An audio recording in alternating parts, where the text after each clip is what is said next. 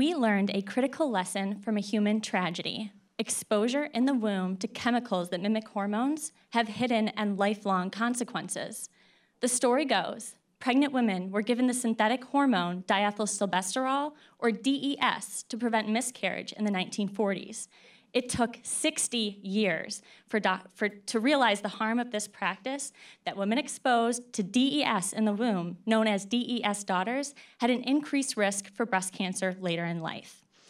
Now we know exposing pregnant women to hormone-like chemicals like DES was a big mistake, but studies show women's regular exposure to other kinds of hormone-mimicking chemicals, like those in plastics or in personal care products, also alter breast growth and increase cancer risk.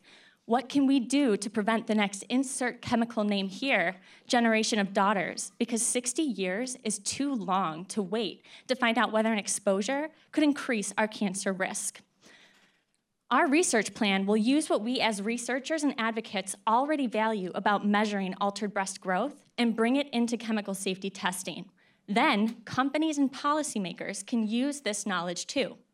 We value the rodent mammary gland because it is a top-notch biological indicator, and as a good model for the human breast, can show us in the most sensitive way a chemical's potential to influence women's health and breast cancer risk. Like the way we see growth rings in a tree, each layer and its position or thickness reveals something about the life history of the organism, its interaction with the environment, and perhaps can predict its fate. Altered mammary gland growth is the endpoint for prevention, breast cancer prevention we need in chemical safety testing. That's because today's testing asks two main questions. One, does a chemical unlock the initial hormone response? And two, does that chemical cause tumors?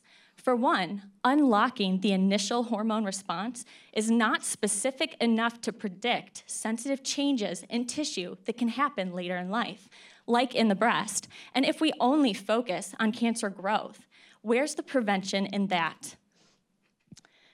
Our research plan builds on the past efforts of CBCRP and Dr. Sue Fenton.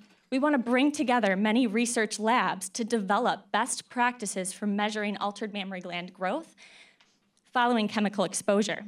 While this research plan may sound simple, inconsistent knowledge and perceived difficulty of measuring altered gland growth prevents its use in chemical safety testing. That without standard measurements, a drinking water guideline set this past year was 17 times less protective against changes in the mammary gland because those changes were labeled as a developing topic. Clearly, we need to develop this topic so that all of us, researchers, advocates, and policymakers agree to connect the dots between altered breast growth and cancer risk. Now, while womb exposure was critical in the case of DES daughters, other windows of breast growth are significantly vulnerable to chemical exposure: preconception, puberty, and pregnancy. Connecting chemical exposure to altered breast growth in these other windows will finally close the decades-long gap between exposure and risk to promote lifespan protection. And together, we can make prevention happen now.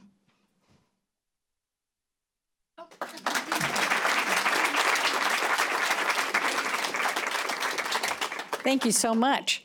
So, any questions from the judges?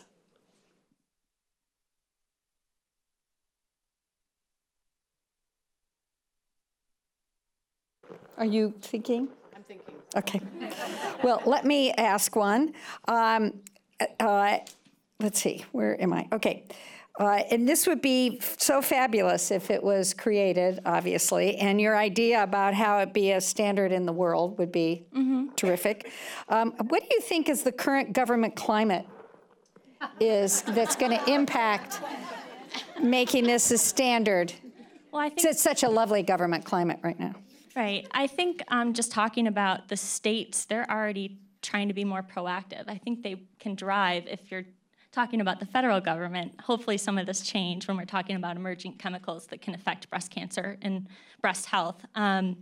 So I think, well, that's also the value of working with CBCRP on this. I think in California, this is a perfect climate for something like this to finally be taken up and used and implemented.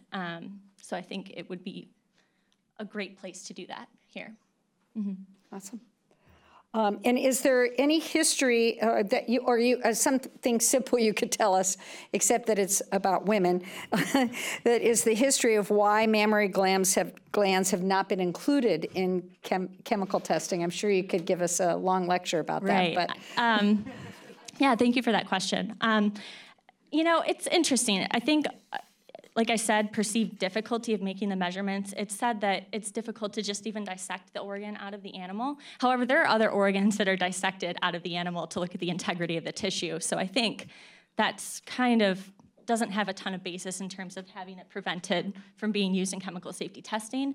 I think what is great about this, and actually the National Academy of Sciences has advocated this just as early as 2017 right now, where they said we need to actually do evidence integration and look at what researchers are doing to measure these changes and actually kind of standardize them, which is what I'm proposing to do, to harmonize the approaches to measuring them so that it's more accessible for everyone to be doing.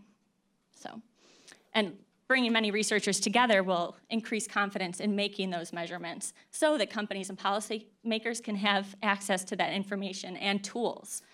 Yeah. I like it. Yeah, thank you. And also on your plaque, it says for you, Andrea Heineman and Jessica Helm as well. Yes, my colleague Jessica Helm. And I will say, as a plug for how this could be implemented for SES, socioeconomic disadvantaged populations of women who are affected by breast cancer, my colleague Jessica Helm just published a paper about how products, personal care products, target certain populations of women to fit our cultural ideals of what women should look like. And so I think by making this intervention at the level of companies and policymakers to make this information accessible will be the type of intervention that this would lead to. So, awesome. Yeah, thank you. I also apologize if there were other co-presenters for these awards. I apologize if I didn't mention your name.